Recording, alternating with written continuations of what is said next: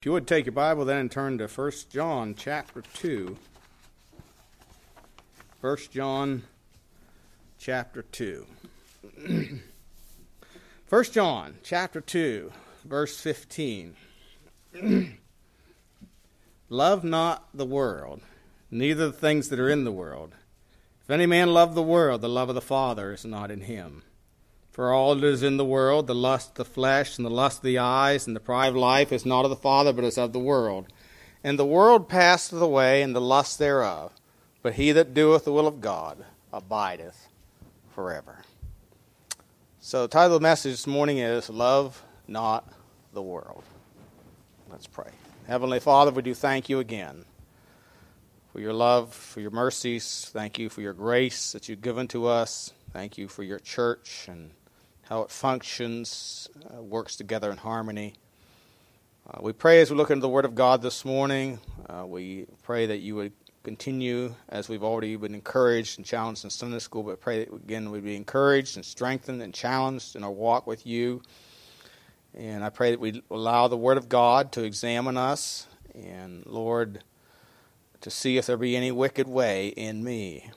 I pray that if there's any in our midst this morning who do not have assurance of salvation, that the Spirit of God will work in their hearts and deal with them about that and bring conviction, draw them with the cords of love to thyself and saving knowledge, we do pray.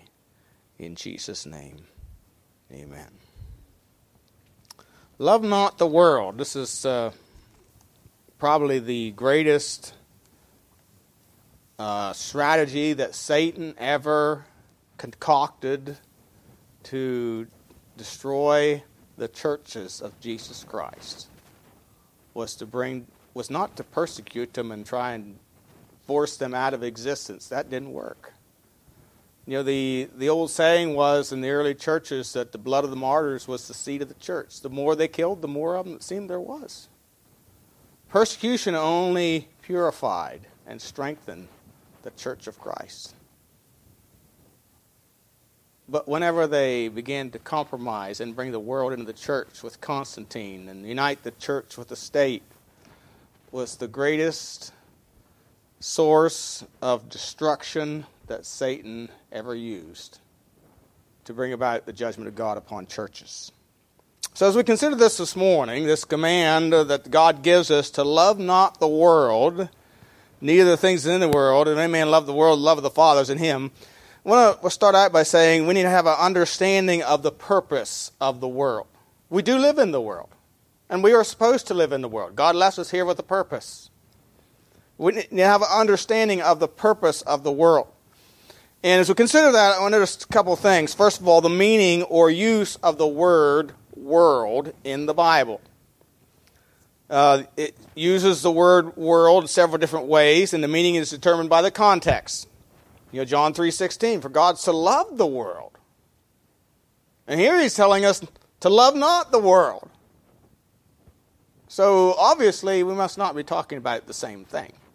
You know, for God so loved the world. And if you read the context there, if you, which means you consider the usage of the word in the paragraph or the words around it, before and after it.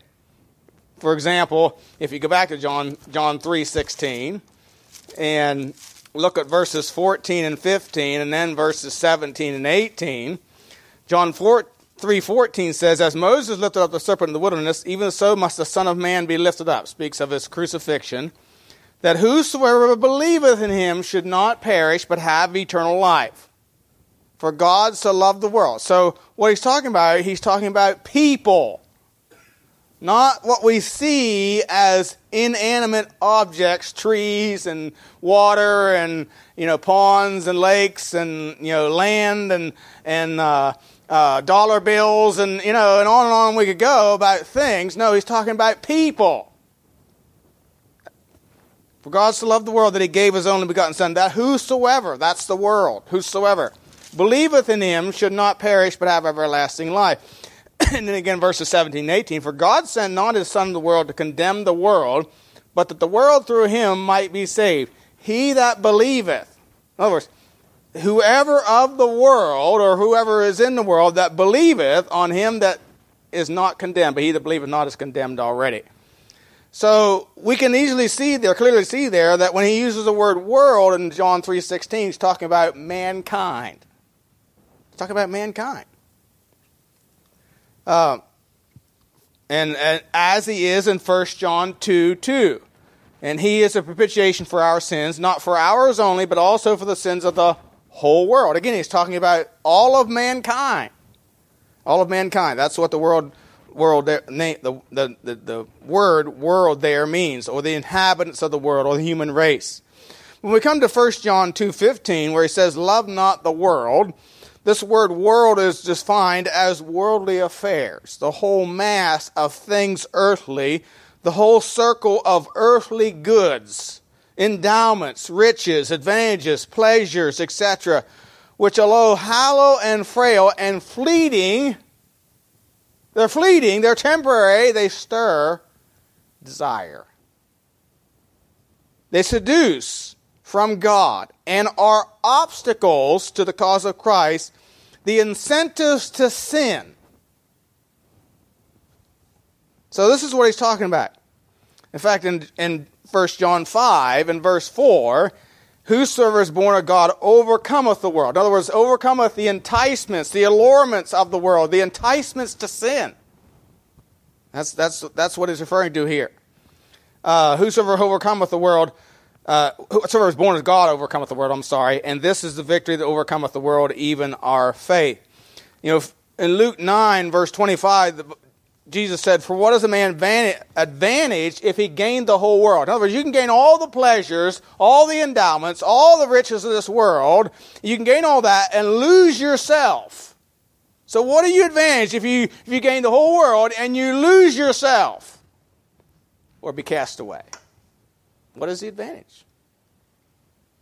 And we're reminded here that all the things that we can collect and gather in the world are temporary, but we are eternal. We have a spirit. We can have a relationship with God. We are of eternal value. But the things of this world pass away, as we're going to see in verse 17. So that's the meaning of the word world here in our context.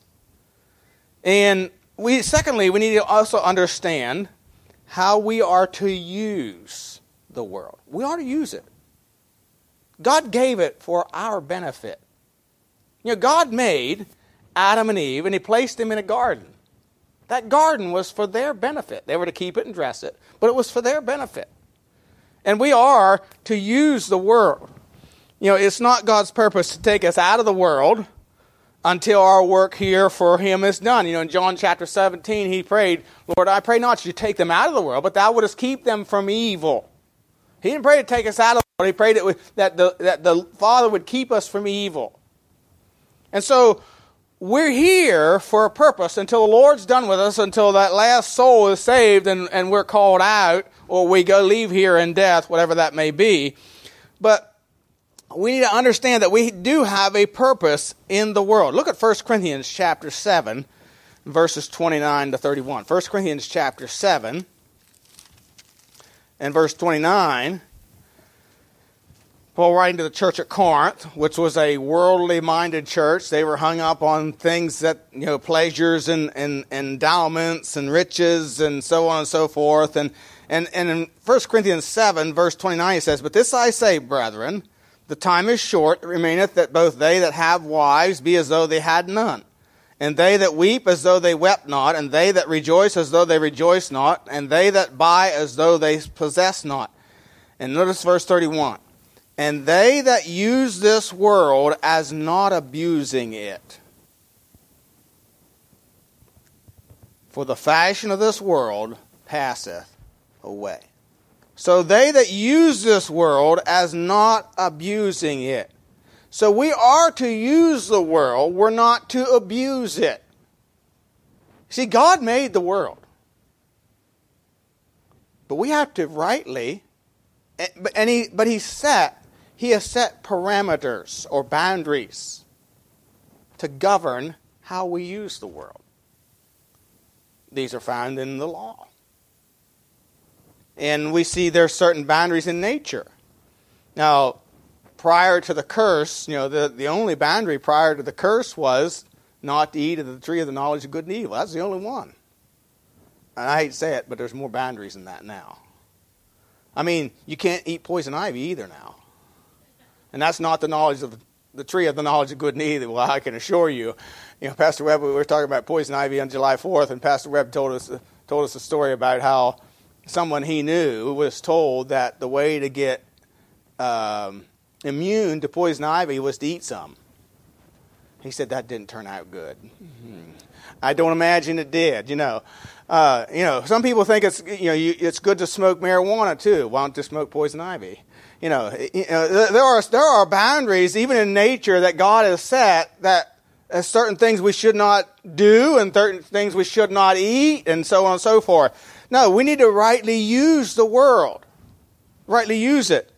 The word abusing it means to use excessively or for ill. In other words, for sin. See, we're to use the world to earn wages. Money. That is right. It's right to use the world to earn wages to live. And to give. Ephesians 4:28 says, "Let him that stole steal no more, but rather let him labor, working with his hands the thing which is good, that he may have to give to him that needeth." So those that steal, those that are on welfare, that are stealing from the rest of us, should get off welfare and go get a job, and so that they can learn to live and give. That's God's program. Joseph was a diligent person working in the world, and he was a prosperous man whom the Lord blessed for his labors, and he used the world's goods to save people from famine. What did he do? He was using the world. He was not abusing it. Abusing it.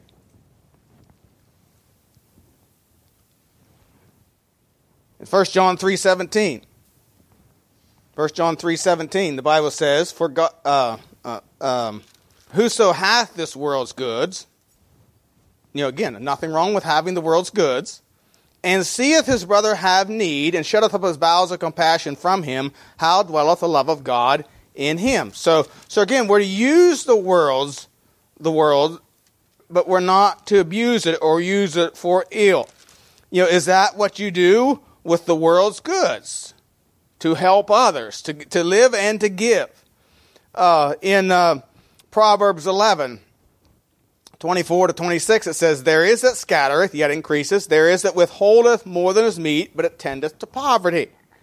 The liberal soul shall be made fat, and he that waters shall be watered also himself. He that withholdeth corn, the people shall curse him." Or as a selfish miser, people are going to curse him. "But blessing shall be upon the head of him that selleth." Notice it didn't say give it away. He said selleth it. Nothing wrong with selling it to those that to those that need it and have money to buy it. So we are to use the world and have a proper understanding of the use of the world. We're to use it, but we're not to abuse it. Not use it for ill. We are not to live in the world, live for the world, desiring and seeking our satisfaction, our security from the world, but use it to fulfill the purposes and glory of God. That's the purpose of the world. But he says here, and again, the word love here means to lust after or desire the things of the world. The idea is, don't live for that purpose. The love of the money is the root of all evil. And we'll look at that a little bit later. But anyway, so that's understanding the purpose of the world. Secondly, the appeal of the world. Notice verse 16. "For all that is in the world, the lust of the flesh, and the lust of the eyes, and the pride of life, is not of the Father, but is of the world." And so he gives three things here, which we consider the appeal of the world, the lust of the flesh. And this is defined as the animal nature with cravings which incite to sin. And of course, the animal nature referred to the natural man. So the natural man has a desire or cravings to things which incite us to sin.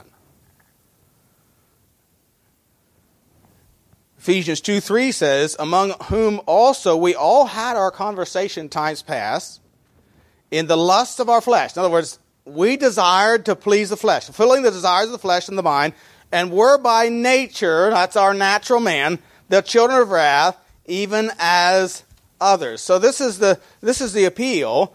And we see in the Bible gives us a list of things that appeal to the natural man. If you go to Galatians chapter 5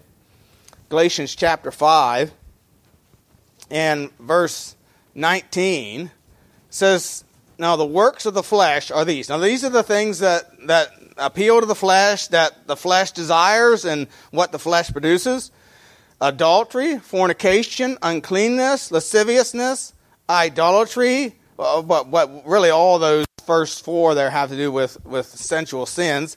Idolatry, witchcraft, hatred, variance, emulations. Witchcraft is poisoning with magical arts.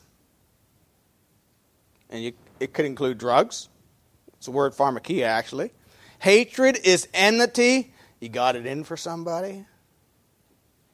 You got it in for somebody? That's hatred. That's variance, hatred. Variance, strife, quarrelsome, argue to get your own way. Emulations is being envious or contentious rivalry. Wrath, anger boiling over, strife, a desire to put oneself forward. It really has the idea of electioneering or intriguing for office. So seeking office by a price. Boy, don't we see that. The guy that raises the biggest guy or gal nowadays, that raises the most money, has the best chances of getting elected in our country. Isn't that kind of sad? And many of these people that are serving in local areas and cities, especially in DA's offices, they're there because of the money put forward behind them to get them elected. That's electioneering. That's the word strife here in verse 20. Seditions, divisions, or the idea of standing apart, heresies, dissensions, arising from diversity of opinions or diversity of aims or desires. These are things that we at times seek after to satisfy, to protect our flesh, to protect ourselves, and to get what we want, to gain our wants. It's the works of the flesh. It's the appeal of the flesh. It can also appeal to refer to lavish eating and drinking. In 1 Peter chapter 4, verses 2 and 3, the Bible says that he should no longer live the rest of the time of his flesh to the lusts of men, but to the will of God. For the time past of our life may suffice us to have wrought the will of the Gentiles, when we walked in lasciviousness, lust, excess of wine, revelings, banquetings, and abominable idolatries. So that's the lust of the flesh. And that's what the world appeals to. It appeals to your flesh, your natural desires. It gives you the idea that you deserve this. The world's advertisements give you the idea, they appeal to your natural flesh, that you deserve this, that this is good for you, this will make you somebody. This gives you liberty, this gives you freedom. In reality, it brings you into bondage. Makes you a slave. Cigarette ads. Of course, the cigarette ads are kind of a thing of the past because, the cigarettes really got a bad, as far as government controls, and, they've really been suppressed. It's the beer ads, the alcohol ads. They really put it out there. They really appeal.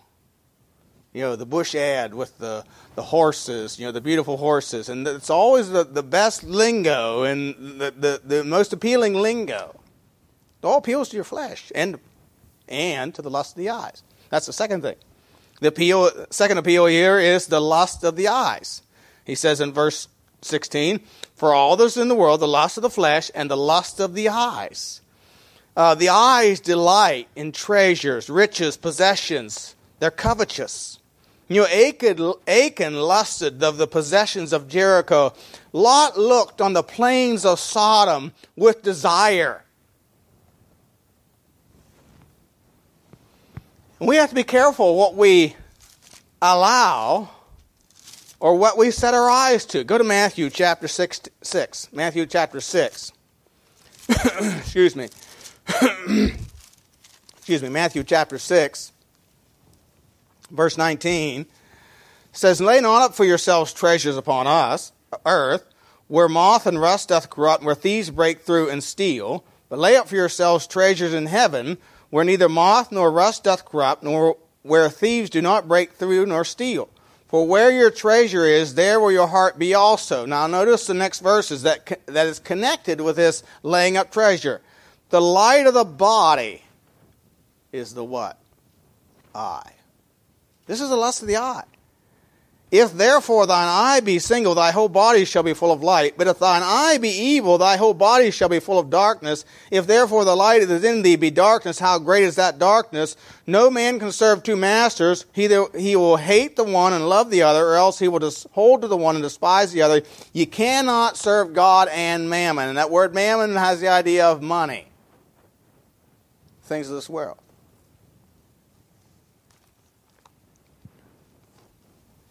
You see, don't set your eye on things that are fleeting, that are temporary.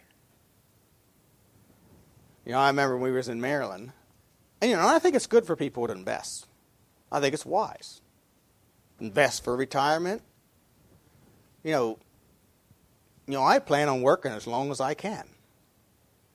But I have no guarantee that I'm going to have health to work as long as I live. And so the Bible says, "Consider the ant, thou sluggard, prepareth her meat in summer for winter." And so it's wise for you and I to prepare for when we are not able to work. Forget about Social Security. It's not going to take care of you. And by the way, it's not supposed to anyway. It's not what government's supposed to be doing. But anyway, that's another whole subject. But, the saying is we should invest. But I'm not talking about just investing here. I'm talking about what are you living for? Some people live just for money. That's their desire in life, to have riches. To have riches. In fact, 1 Timothy chapter 6. 1 Timothy chapter 6. And verse 9 and 10, 1 Timothy 6, 9 and 10,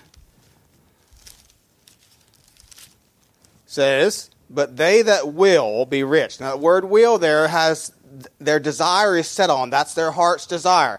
"They that will be rich fall into temptation and a snare." If that's your desire, if that's your focus point is to get rich, it's going to drive you or send you to places or direct you to places where you're going to be tempted to do that which is wrong to get it. If that's your goal in life, you're going to compromise the truth because Satan will bring an opportunity along.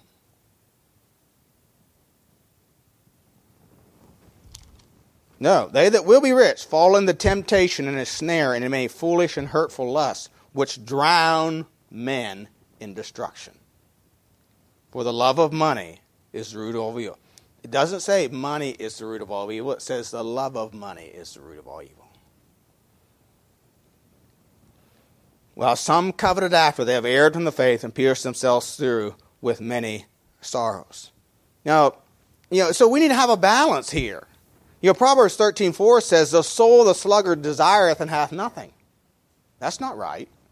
We're not supposed to sit around and say, wait for God to provide for my needs. No, God's given us a body. He's given us the ability to work, and He's given us a command.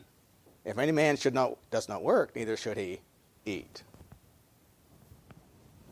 "The soul of the sluggard desireth and hath nothing, but the soul of the diligent shall be made" what? Fat. In other words, they'll have. Proverbs 6, 6-8. "Go to the ant, thou sluggard, consider her ways, and be wise, which having no guide, overseer, ruler, provideth her meat in summer, and gathereth her food in the harvest."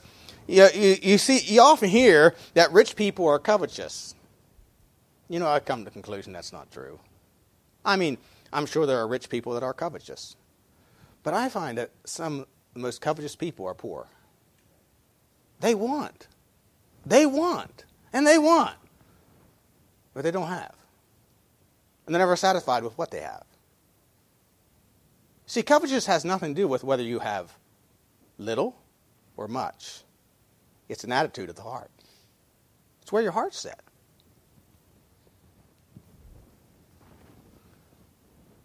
It's a heart matter.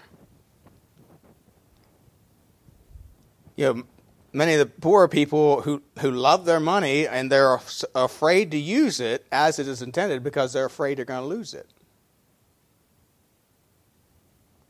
They have to keep it. They have to keep it. It's the security. The only thing they have. They have to hang on to it. That's the love of money. Your money is a tool in life's toolbox. It's a tool that we are to use to live, to give, to invest for gain, so that we can give more. That's the purpose of money. I mean, why do you work? Is it not to gain? Should be. So that you can live and to give. You know, why not make your money work for you? It's a tool. The Bible says in Proverbs 13:11, wealth gotten by vanity shall be diminished, but he that gathereth by labor shall increase. Proverbs 11:24, there is that scattereth, yet increases, therewith holdeth more than his meat, but it tendeth to poverty.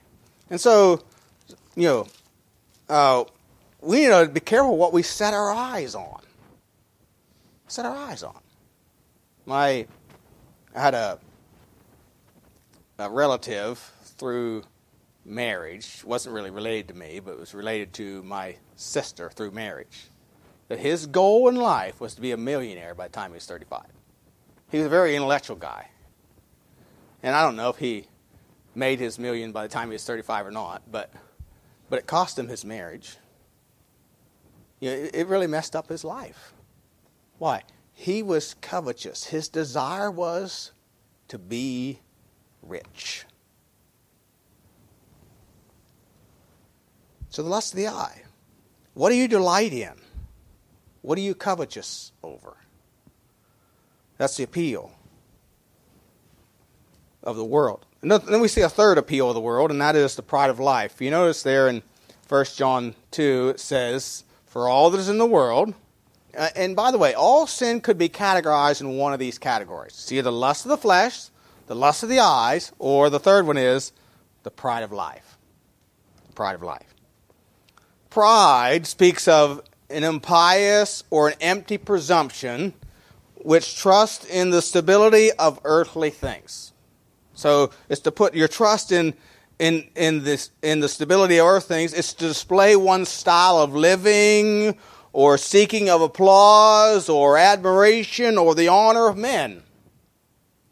You know, when Eve looked at that fruit, she said it was desired to make one, what? Wise. She was going to be honored. She was going to be lifted up. She was going to be praised because she was going to be wise. She's going to be somebody. Is your desire to be well spoken of, to be liked by everyone?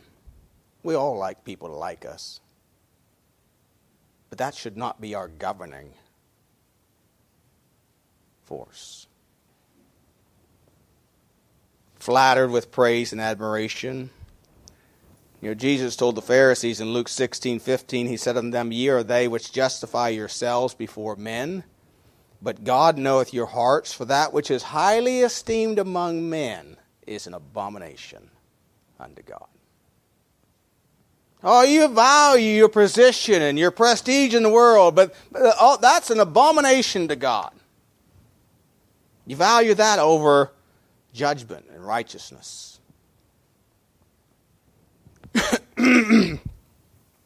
God told Eve in Genesis chapter 3 and verses 5 and 6, for God doth know in the day ye eat thereof, then your eyes shall be opened, and ye shall be as gods, knowing good and evil.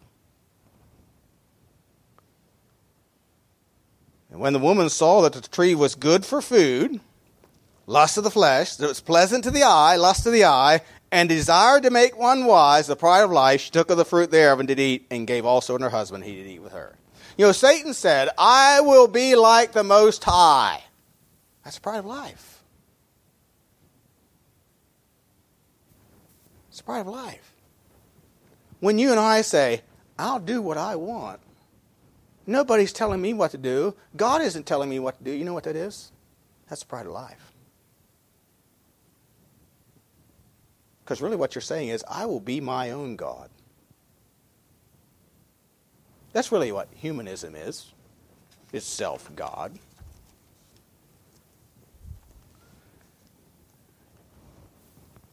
And the Bible says that this is not of the Father, but is of the world. If it's not of the Father, it's of the world.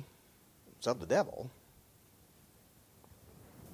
And so we see here understanding of the word world, purpose of the world, an appeal of the world. And then I want you to notice thirdly, the passing of the world. Notice verse 17. It's and the world passeth away and the lusts thereof, but he that doeth the will of God abideth forever. The word passeth away is one word which means to just disappear, to go away. It's just going to disappear. It's just going to go away. It's sort of like fashions. Fashions change. The joke is, if you keep your fashion long enough, it'll go out of fashion, but sometime along the way it'll come back in. I remember a few years ago, we were out in visitation, and a tire come off of a Ford Explorer coming down the road toward us, and came down the road and hit us. We had a Chevy Caprice station wagon at that time, and it hit us right in the center, and it crinkled my hood and busted the radiator, and it sent that tire flying through the air. It blew it out too, busted the tire. Anyway, and so we're waiting there for the police, and the old farmer there along the road. This was on Jones Dairy Road. The old farmer there came driving over in his pickup truck, and there's a guy come out of, looked like a tenant house or something there on the right-hand side, and he had hair down to about here. And the man who was the husband of the wife who was driving the Ford Explorer was there, and he said, oh, that's kind of out of style. Because there was a period of time where men wore long hair, the hippie hair. And then it kind of went out of style, the short hair came in. Then, do you notice it's coming back in? It's coming back in. See, fashions change. But God's standards never change. And that's the idea. Fashions change, circumstances change, our bodies change. Some guys marry a woman because of what she looks like. Because she's beautiful in appearance. You know what? She's going to get old. She's going to get old. The beauty fadeth. It's what's in the heart that matters. That's what's important. The world is like a passing fad that appears and changes or goes away. Paul wrote to the church of Corinth in 2 Corinthians 4, and he says, for this cause we faint not, but though our outward man perish, yet the inward man is renewed day by day, for our light afflictions which are but for a moment. We may be in affliction for a time. We may go through trials at times, but they pass. Just like you get sick sometimes, but, I often say, well, this too shall pass. Somebody gets sick of that. Well, this, and, we get kind of concerned about it. Well, this too shall pass.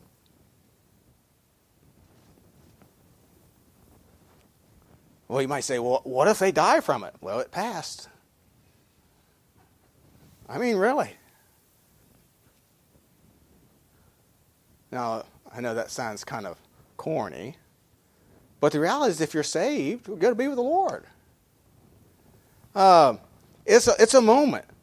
But this affliction, our little affliction, it says, which is but for a moment, worketh for us a far more exceeding and eternal weight of glory, while we look not on things which are seen, but at the things which are not seen. For the things which are seen are temporal. They're temporary.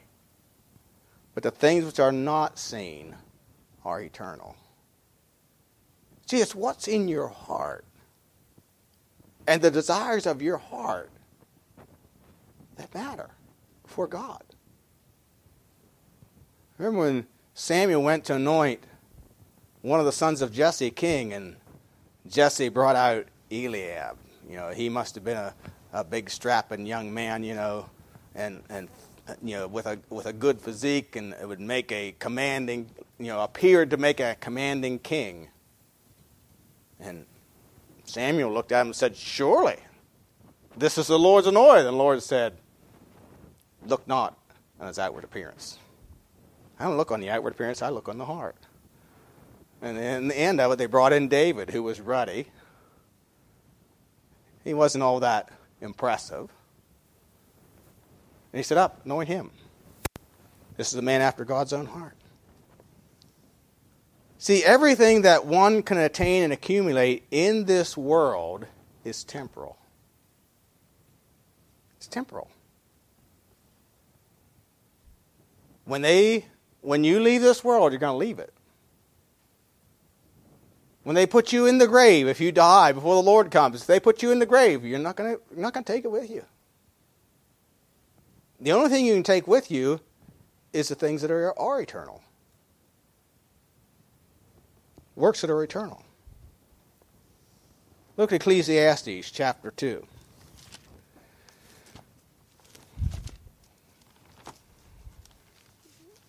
Ecclesiastes chapter 2.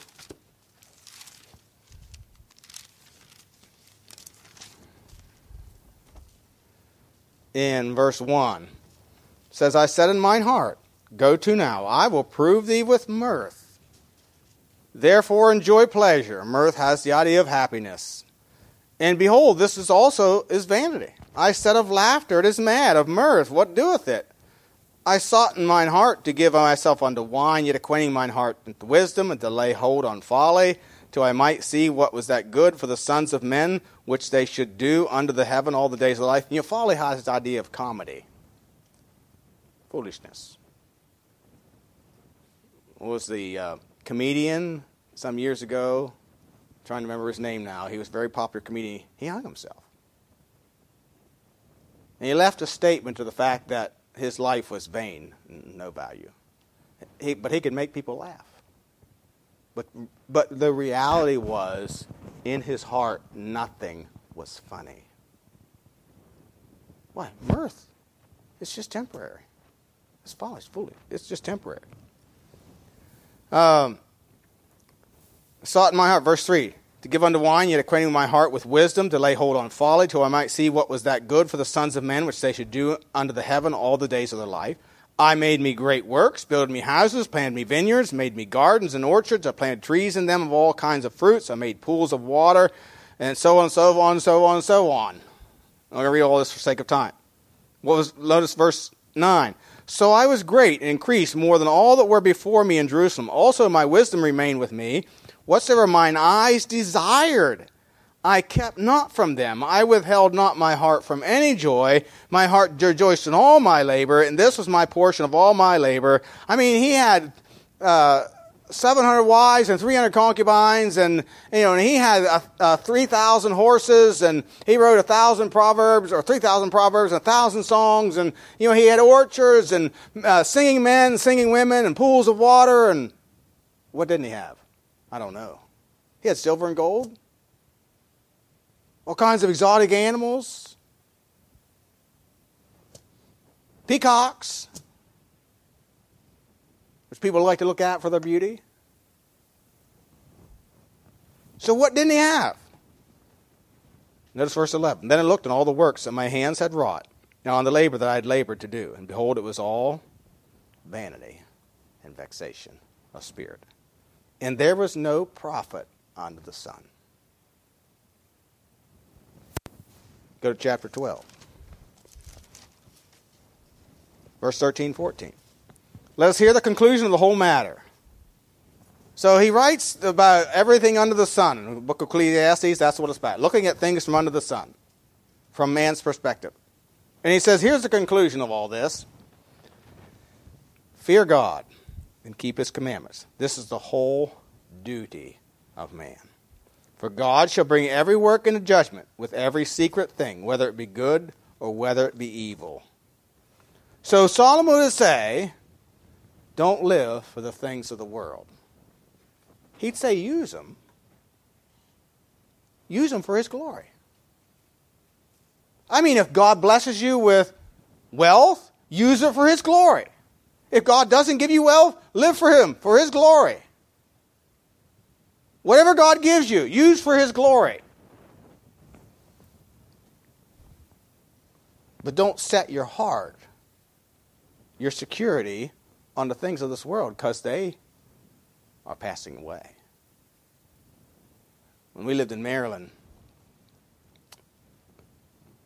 it was during one of the recessions. I'm trying to remember who was president. But anyway, some investments went sour. And I remember one of the older men telling another man in the church, as I was walking by, that he lost $150,000 in 2 months. Investments. It can go just like that. You know, the things of this world are not secure. They're temporary. And God wants us to use them for the purpose of glorifying him. There's nothing wrong with having the things of this world, as long as we keep the right perspective in mind. But we are not to abuse the world, use it for ill, or set our heart on it. See, where is your heart set?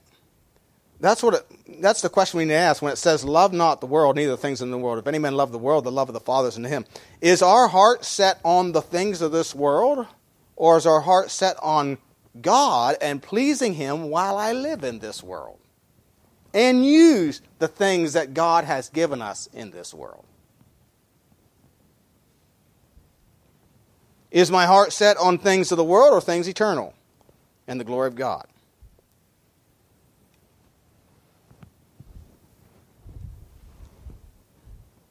So, consider your life. Where is your heart set? Love not the world. You know, one of the things I find is people that love the world are usually not content with the things of the world that God has given them. They always want more. They never have enough.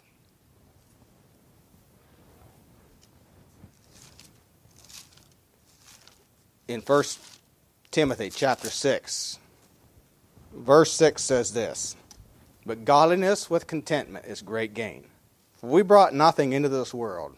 Do you know that you come into the world naked? And you're going out of it the same way?